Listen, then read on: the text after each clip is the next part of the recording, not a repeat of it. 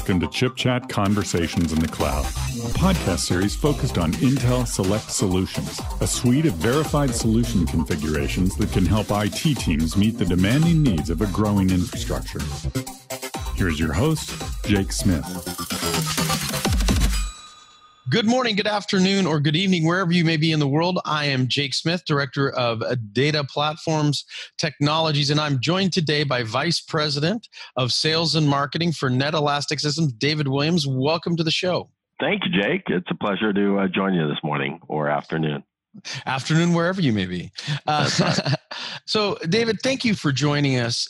Can you tell us a little bit about your background and NetElastic? I mean, you guys are an emerging new player in a very big market. That's right. Well, yeah, I appreciate that. So I've actually spent 25 plus years on the communication service provider side of the industry. So I was with, operating companies, both small ISPs up to very large public carriers for my entire career.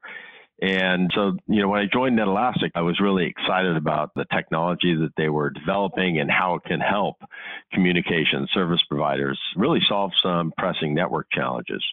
So NetElastic is as you said, an emerging player and really focuses on high performance data plane routing in a software environment. So we really try to help carriers move to a virtualized network infrastructure.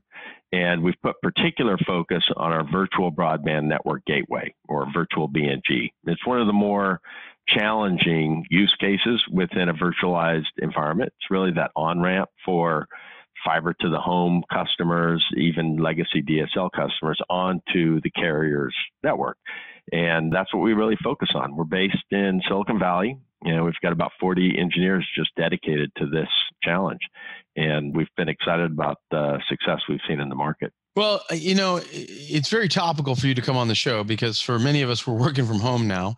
Can you talk a little bit about why you've been so successful so early? I mean, you have a dedicated group of engineers, but you guys are getting some early successes because you're solving real problems.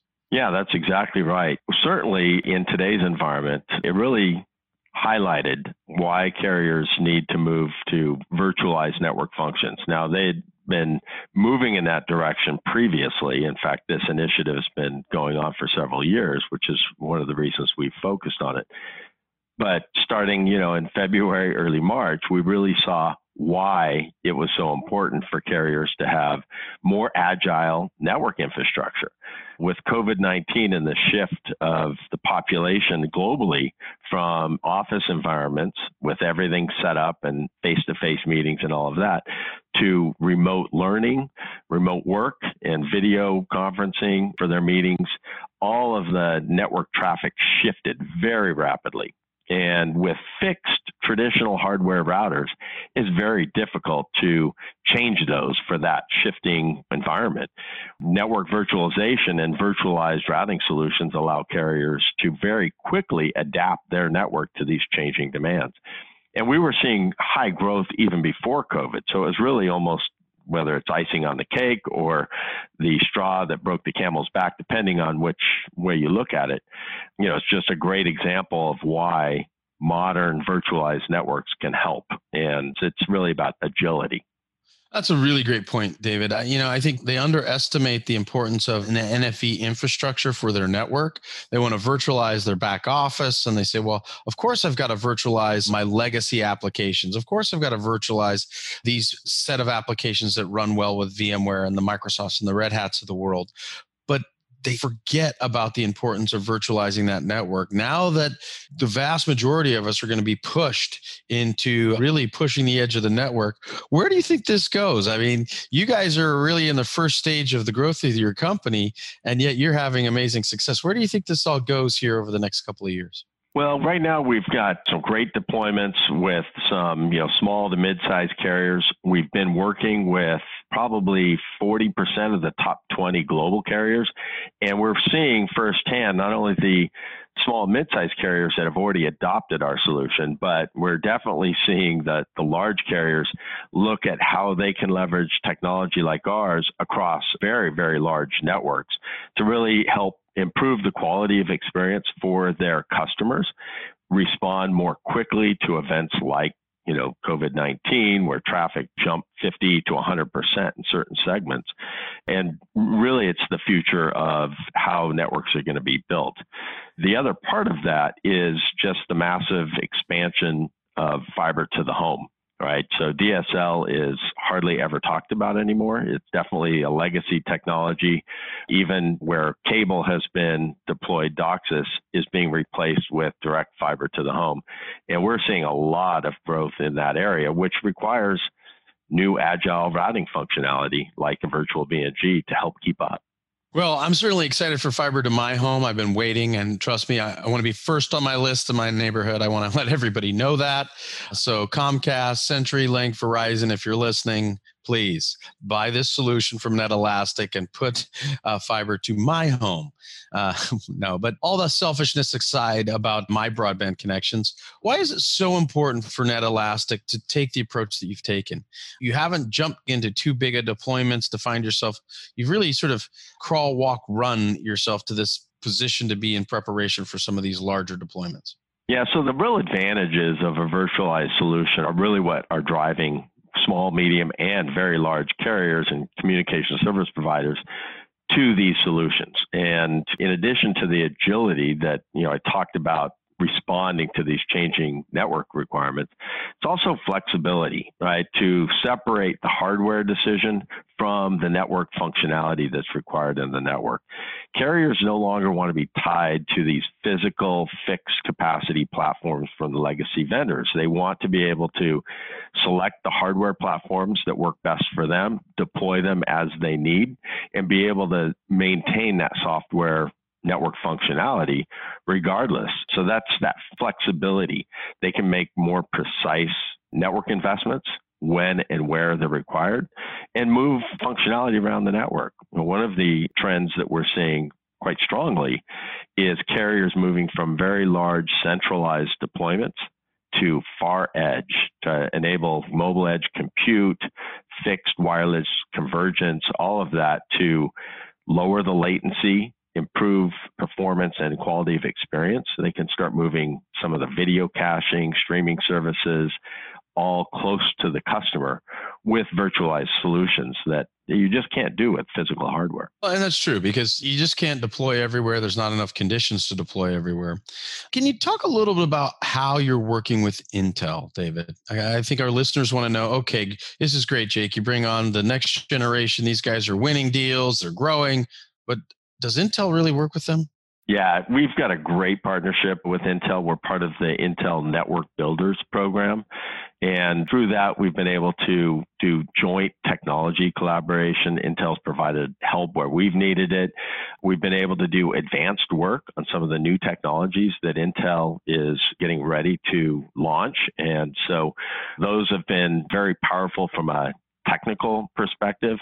From a sales and marketing side, we've done joint demonstrations to very large carriers. We've done white papers and benchmark studies, which help educate those that aren't familiar with these solutions on what is the art of possible, and to show it in an independent lab, not just our claims, but something that actually somebody else spun up, ran, benchmarked, and proved it. And that's been a great collaboration.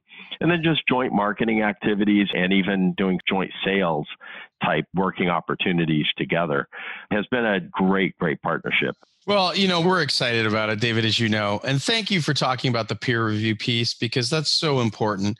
We're scientists at the end of the day. We're in the science business, right? And if we're not willing to do peer review and validation of our joint technologies together, I feel like that puts our customers at a disadvantage when they go to deploy.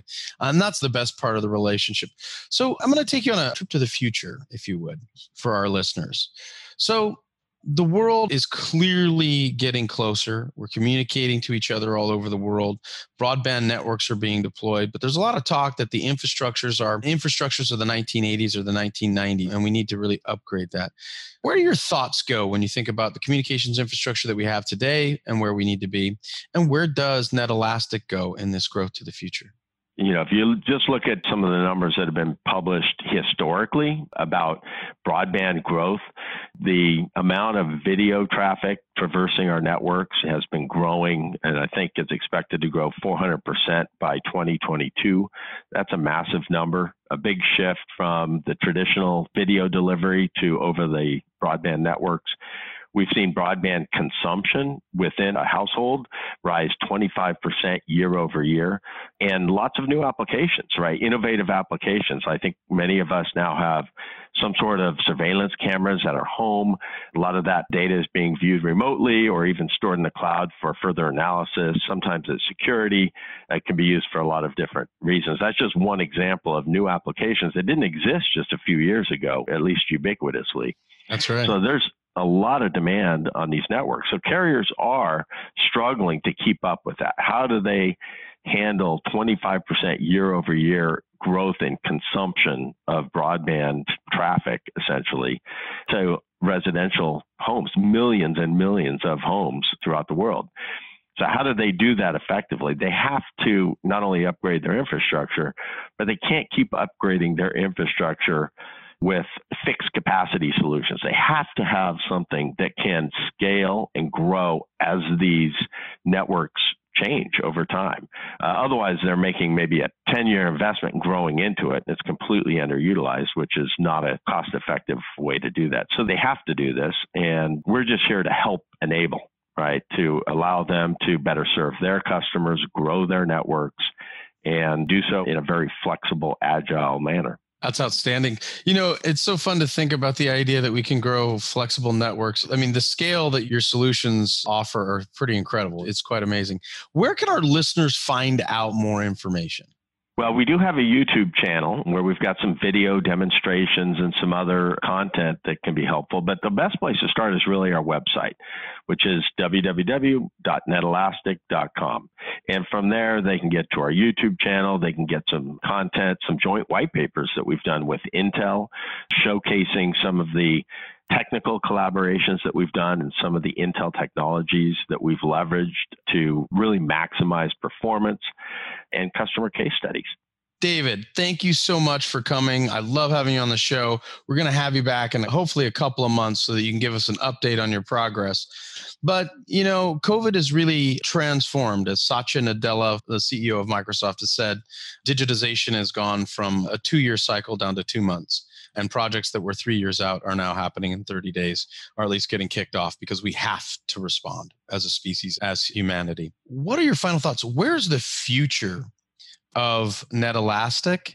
And, what are you most excited about? What gets you up every day to come into the office, even if nobody's there? It's actually seeing our solution get spun up, tested, and then deployed in production. That's very exciting to me. In fact, just this morning, I had a customer that approached us literally just a couple days ago, was interested, heard about our solution. I shared a little bit more. They said, how do we try this? And it's software. So they are able to try it in a very small environment in their lab, prove that it works for their use case, and then quickly move that to production. And that's exciting for me. He came to me this morning and said, okay, I'm ready. It's already installed. Where do I go next? I'm like, yeah, here's the documentation. Here's our team that will help you, and let's get this going. So every time that happens, it just validates what we're doing and why it's so important. And that's exciting. Well, it is. And, when customers are successful, it really puts a smile on your face because a happy customer makes for a very, very enjoyable weekend. So, David, I want to thank you for joining me this morning. And on behalf of Intel, I want to thank David Williams, Vice President of Sales and Marketing for NetElastic. And wherever you may be in the world, we wish you a good morning, good afternoon, and good night.